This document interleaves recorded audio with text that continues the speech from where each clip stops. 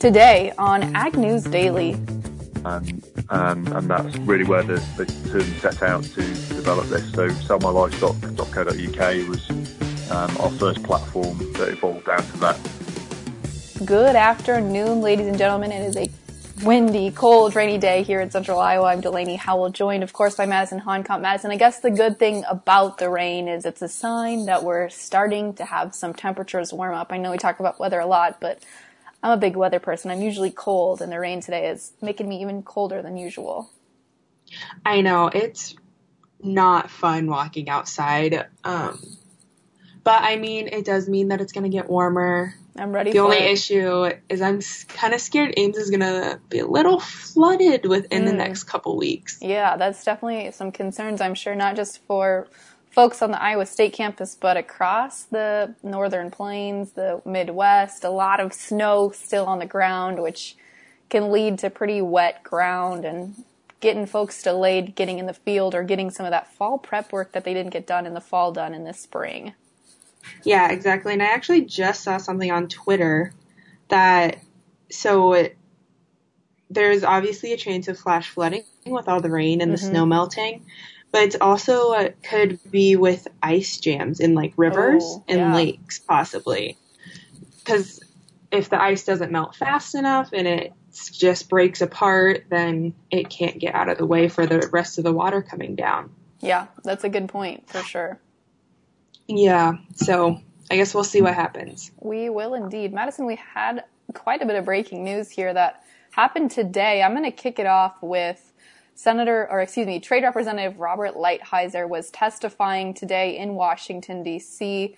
in front of the Senate Finance Committee, and he essentially was talking about a lot of different issues, but focused on U.S.-China trade talks. That was what they grilled him on quite a bit.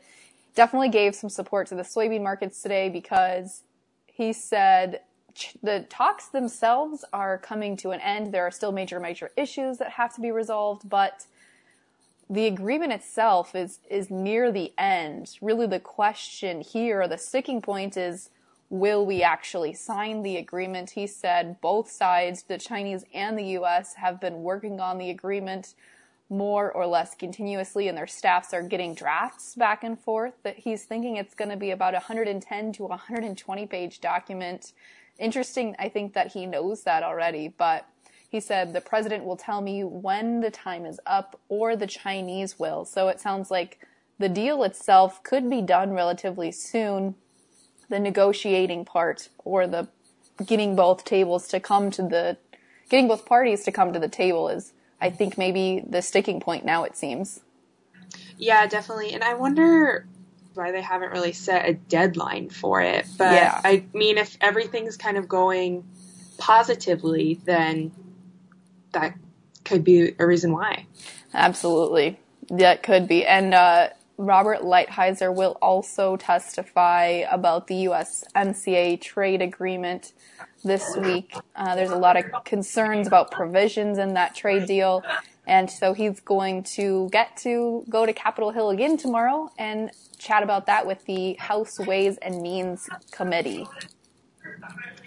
Well, and we can always hope for improvement in that one as well. Absolutely. And then even kind of moving on from there, Delaney, so I know we talked a lot about the budget yesterday that Trump had kind of proposed, and they came out with more today, and kind of focusing on USDA, and there's about a 15% budget cut, possibly going to the USDA, and about 12% cut to just rural development. And that kind of hit home for me because I am from a rural community, and I know that the USDA really helped with a lot of things going on in Winterset in the past couple of years. So I'm kind of wondering how that is all going to play out, especially if this bill gets signed into law. Yeah, absolutely. I think maybe taking away dollars from the FSA offices could be a possibility there. If you look at the county levels, we know crop insurance and crop subsidy money could get taken away. So again, I think we should stress this isn't in law yet. This is just President Trump's initial proposal for 2020.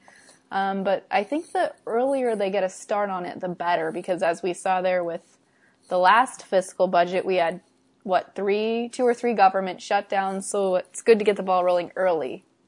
Yes, that's very true. And again, yes, since it is from the White House, I know lots of different headlines, not really headlines, but they've always mentioned in the articles, since it's coming from the White House, it's very unlikely it'll get signed, but it's still interesting to see where kind of his interest lays. Yes, absolutely. Good point there, Madison.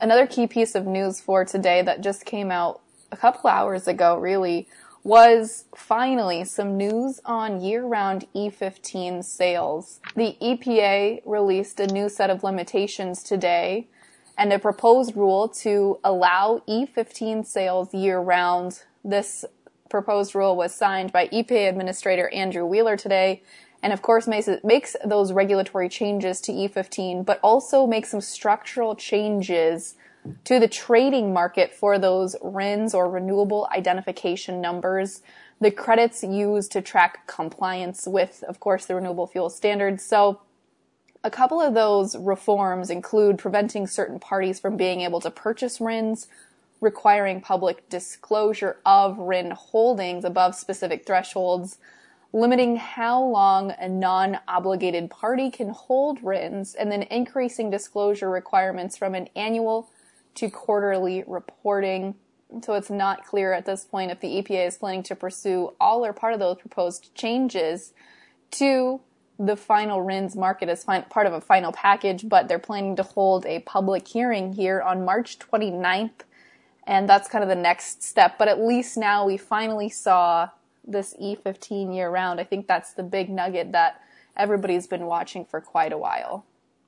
Yes, definitely. I saw that in one of the headlines today, and I was like, finally, we're getting somewhere with this E15 ruling. And I think the oil industry is kind of really closely watching it, because we'll see what it does for them, kind of affects them with this kind of higher percentage of ethanol. So absolutely. And I'm sure that at the March 29th hearing, you can be dang sure there's going to be some oil folks there, and probably not happy oil folks. Oh, definitely not. So, Delaney, I did find this one thing that I thought was very interesting, especially since it's Tech Tuesday here on the podcast. So, for agri-food and tech startups in 2018, had kind of a record-breaking year for investments. They said that there was about $16.9 billion invested into these startup companies. This includes biotech, in improving transportation of products in different farm-to-fork startups, as well as robotics for the ag industry. And this was a 43% increase in year-to-year growth. So I thought that was very interesting, because we are really trying to improve how production is done, especially through technology. And farm robotics and equipment increased about 56% in investments. So this was really kind of improved because of the cost of labor going up, as well as different labor shortages. And so many entrepreneuring companies were really driven to develop these. Yeah, that's a lot of money being poured into some tech companies for sure. Yeah, exactly. Well, I think that's very fitting for today, because it is Tech Tuesday, of course. And before we get to that interview with the starters of Tutter, amongst other interesting apps there out of the UK, just a couple of other quick pieces of news to wrap up for today. The first is fresh blows to Monsanto and Bayer happening in India related to GM cotton seed royalties. We know that's been brought up in the WTO quite a bit here, is protecting those royalties and trademarks in other countries, including India. And India has again cut the royalties that local seed companies pay to Bayer Ag's Monsanto unit for the third time in 4 years. They decided to reduce the royalties paid for GM cotton, by 49%. And a drop here, not that it might make sense for a lot of people, but they were paying 39 rupees last year. This year they're cutting back to 20 rupees for a packet of 450 grams of GM seeds. The decision could prompt Monsanto and other seed companies to further scale back investments in those countries, because we see that their dollars aren't protected, those royalties go away. And this decision comes at a time when India's cotton output is falling. And that's, I think, part of the reason they decided to do this is they're not making a lot of money, and they apparently decided they can't afford to pay more royalties to Monsanto. So not great news there. Another little piece of news here that came out of Brazil today is related to the U.S. sugar and ethanol industry. Brazil is seeking a tariff-free sugar quota agreement with the United States, similar to the agreement we have with Brazil when it comes to U.S. ethanol. The new head of Brazil's powerful cane industry group called Unica told Reuters that, and he is also a former congressman, he said that if the U.S. doesn't come to the negotiating table here and look at putting some sort of free trade agreement in place when it comes to Brazilian sugar into the U.S., they could look at placing tariffs on ethanol imports by a minimum of 20%. But good news is we have trade talks, or preliminary trade talks, I should say, later this week with Brazilian President Bolsonaro. So I'm sure that's going to be one of the things they discuss, maybe not that specifically, but agriculture and trade as it relates to a whole. Yeah, trade has definitely been a big thing in the headlines, especially this week, it seems like. And I know Trump is already kind of seeking those fundings in the budget for trade in 2020. And they said that we could see talks begin with more countries in Europe, throughout the UK, Japan, and even more than that. Absolutely. And it seems like trade talks, among other things, gave some life to the markets today. Madison, should we jump over and see how they all closed on the day? Let's do it. All right, and of course our markets are sponsored by the folks over at the Zaner Group, Ted Seifert, Brian Grossman, Matt Zaner, and others. Give them a call today at 312-277-0050 and see how their strategies can help protect you, especially on days like today when you want to take advantage of those upside trades. The March corn contract finished 4 cents up on the day at 356.5. The December closed 5 cents higher to end at 391.5, nearing that $4 mark again, or fighting to get back there. In the soybean pits, the March contract up 7 cents, gaining back yesterday's close at 8.84 3/4. The November up 6 3/4 cents at 9.32 1/4. Wheat pit was the winner today. The March contract up 24 cents at 4.46 1/4. The May up 24.5 cents to close at 4.53 even. Over in the livestock pits, red across the screen for the cattle market, the April contract down $2.35 to close at 126.65. The June down $1.57.5 to close at 118.67.5. In the feeder cattle pits, the March contract cut $1 on the day to close at 141.30. The April cut $1.57.5 to close at 144.40. The lean hog market's continuing to see some green on the screen today. The April contract up 80 cents at 63.65, while the May up 72.5 cents to close at 71.75. And rounding out the markets with Class 3 dairy milk futures, the March contract unchanged on the day at 14.93, while the April up 12 cents to close at 14.92. Now, as promised, going to be talking here about some interesting technology coming out of the UK, but could soon transition to other countries, including the United States. For today's Tech Tuesday interview, going across the pond to chat with the CEO of Hector Agritech, Doug Banner. Doug, thank you so much for taking the time to chat with me today. I appreciate it. Absolute pleasure. So maybe the best way to explain the company that you do is it's to start here with the story. How did you, when you look at the website, you've got a couple of different brands of agricultural technology entities. How did you come to be to this point?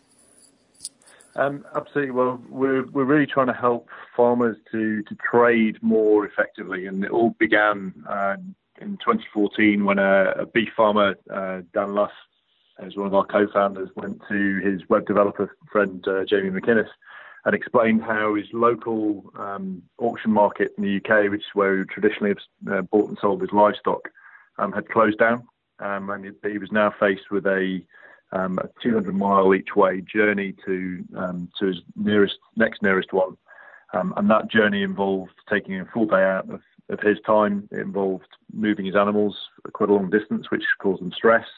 and the stress caused them to lose weight, and he was paid on weight, so it didn't make a huge amount of sense from that point of view. And also, he was travelling from a non-TB affected area to go and buy stock or sell his stock into a TB affected area, which obviously then had a biohazard risk of what other animals were his animals mixing with in that market. And all on the premise that he got the price that he was looking for in that day, and if he didn't, then he had looking at having to take them all the way back home to his farm. So he had a vision to saying, this should be much more translatable into an online marketplace, and that's really where the term set out to develop this. So sellmylivestock.co.uk was our first platform that evolved out of that. And so that launched in 2014. And since then, we've signed up over 44,000 UK farmers onto the site, and that represents about 1 in 3 UK farms who trade through us. That's quite a few. Yeah, and it's we're still doing a huge amount of work to onboard more of them and to help them to use the system as effectively as possible, because obviously the more people we have using it, the more likely you are to have buyers and sellers online at the same time. But yeah, thankfully, when we look at the last 12 months, we've traded over £60 million worth of stock through the system. It's growing at 120% year on year, so it's getting some real traction and really pushing forward. So that was the first part of the journey, and then 2 years into that, Jamie actually married into an arable farming family and watched his father-in-law trading grain one day, and he kind of joked to him and said, "Well, what are you going to do with the rest of the day?" But he then saw what happened, and it took him 4 hours effectively to ring around a lot of the merchants that he had in his phone directory, and took a lot of tracking them down, and lots of talk to then finally get to what's your price. So it was what should be a very easy price discovery kind of process. Took him 4 hours to get 2 or 3 prices. So again, Jamie thought this should lend itself to an online trading platform. So Graindex was born, where farmers can post a parcel of grain for sale, and then that notifies over 50 buyers around the UK to be able to go on and place their bids against that grain.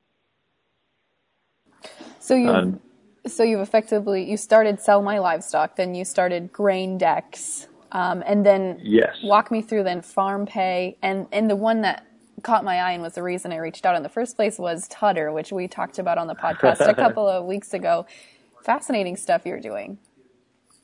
Yeah, absolutely. So I guess so we'll come to Tudder in a second, how that came to be about. But FarmPay was answering a need that Sell My Livestock really identified, in that when farmers were transacting with each other, especially because we were opening up their marketplace beyond just their local neighbours and making it a much more national trading marketplace, it meant that they were dealing with other farmers that they didn't necessarily know.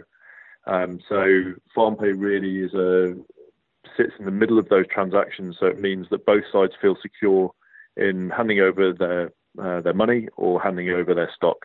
So a buyer will submit their funds to us, we'll hold the funds, let the seller know that the funds are securely held, and they can release their stock. And then when the buyer has received the stock satisfactorily, we'll then release the money to the seller. So just making sure that everybody's secure in that transaction. And there's quite a few other things that we're now working on of other financial services we can add into FarmPay to help farmers to fund and pay for their goods and services. And then Tudder was driven by an insight that we recognised that with all the genetic information sitting behind breeding cattle in particular, that it lends itself really well to a dating app style way of browsing, even more so potentially than humans do, because as I say, it's objective genetic science that forms the profile, not a self-declared good sense of humour. So, you modeled it. I mean, looking at some of the pictures and even some of the articles that have come out about Tudder, it looks like Tinder or Bumble or some of the other dating apps that are out there, where you can swipe that you like it or you don't like it. What information can producers find then? And is it's just cattle at this point in time? Yes, it's just cattle for now, and yeah, I'd say it's quite a nice, simple way of being able to browse stock. But then when you see something that looks interesting, whether it's a breed you're particularly interested in, you can then swipe right to go and find some more information on it. And sitting in the background behind a lot of this is, linking into a lot of databases. So we enable the farmers who are selling their stock to tap into the British Cattle Movement Service, into the Soil Association database, so they can verify whether it's organic or not, and then into, in particular, into the performance data sitting in the genetic history of that livestock. So it can obviously then predict the characteristics that will breed from that particular animal, and that means that when you're trying to match, whether you're looking for a heifer to match to a bull, or vice versa, you can then match it perfectly to get to the right outcome that you're looking for. So if you're a dairy farmer and you're obviously looking to maximize your milk yield and your protein and fat percentages, then you're looking for matches that will help to do that, but also at the same time, make calving ease to be very very relevant as well. So you're looking after the health of both the cows and the calves that are being a result of that. So once you match with somebody on Tudder, does it provide you with contact information? How do you go about then setting up, either exchanging semen or getting the bull to your farm or your operation? Yeah, absolutely. It does exactly that. It connects you into, it gives you a messaging facility and also a number to call to get in contact with that farmer that has as you say, either the AI products or the actual bulls or heifers themselves, to then have a conversation about buying those services or buying that stock. That is fascinating. So I know on your website it mentions you've rolled it out in the UK. You've got the app available for folks in the UK. It says outside of the UK will be launching in your country soon. What are your plans for expansion then outside of the UK? Can we expect to see it in the United States anytime soon? Well, the response has been amazing. We launched this expecting to get a response in the UK and have been blown away by the responses, particularly from the US. We've had over 14,000 downloads globally, and the US is actually the number one download country for that. So certainly it's making us have another look at our business plan and figure out how we might be able to bring everything that sits in the background of Tudder, which is effectively the breeding stock listings from Selma Livestock, and make that happen in the US. So certainly watch this space, and if there are any contacts out there that think they might be able to help us to get launched in the US, we'd love to hear from them. Absolutely. That's exciting stuff. So besides, you've got kind of all of these different platforms now. Aside from maybe getting into some new markets outside of the UK, what's the next piece of technology that you see coming down the pipeline for your company? So we're constantly building services that will help to facilitate those trades between farmers without them having to leave their own farm. So coming very soon, we'll have an ability to book haulage, so you can move your livestock across the country very easily. We'll also have some independent verification services that mean that if you can't travel to go and check out the stock yourself, and you're very interested in it, that you can get a independent vet to go and have a look at the stock and give it a report back for you. And then on top of that, as I said earlier, FarmPay, we're adding in lots of services there that will help farmers to get finance for buying livestock for their farm, or machinery, or just helping with their working capital. So we're working on lots of things that just really help farmers to operate more effectively and trade more efficiently. Well, that's really exciting. Before I let you go, Doug, share with me, how can folks find out more information or connect with you if they've got questions or maybe have some ideas about how you can get market share into the U.S.? Absolutely. Well, so first thing to look at is tudder.co. That will give you a lot of information about how that works. And then if you want to see how it works in the UK, registering on selmalivestock.co.uk will give you a real good insight into the kind of breadth of stock that we have available over here and how it works. And then, yeah, sure, if anybody would like to get in contact with me, it's doug.berner@hectare.farm. Awesome, Doug. Thank you so much. I appreciate your time today. Absolute pleasure. Thanks for having me. Well, Madison, that is fascinating stuff that they're doing. I can't wait for some of that technology to finally hit the U.S. market. The Tudder app, or the kind of Tinder or dating app for cattle, I think it's hilarious. And I think it's really taking advantage of looking at what technology works in mainstream America and mainstream, global population, and applying it to agriculture. Really interesting stuff. I know. I love that they took more of like a dating app and made it benefit agriculture, really. And I just think that's so cool how they're trying to find better ways to do things for production and everything like that. Yeah, really cool stuff. So, folks, unfortunately, it's not here in the U.S. yet, but you can still download that app and just kind of scroll through it. So, interesting stuff. But we're going to be bringing other interesting stuff later this week. Got a lot of good discussion pieces on the docket, including some renewable fuels discussions we're going to bring you tomorrow from our field reporter, Bruce Squirter, and other things. Madison, if folks want to interact with us on social media, where can they find us? Well, they can find us at Ag News Daily on both Facebook and Twitter, and just give us a shout out there. Awesome. Madison, with that, shall we let the people go? Let's let them go.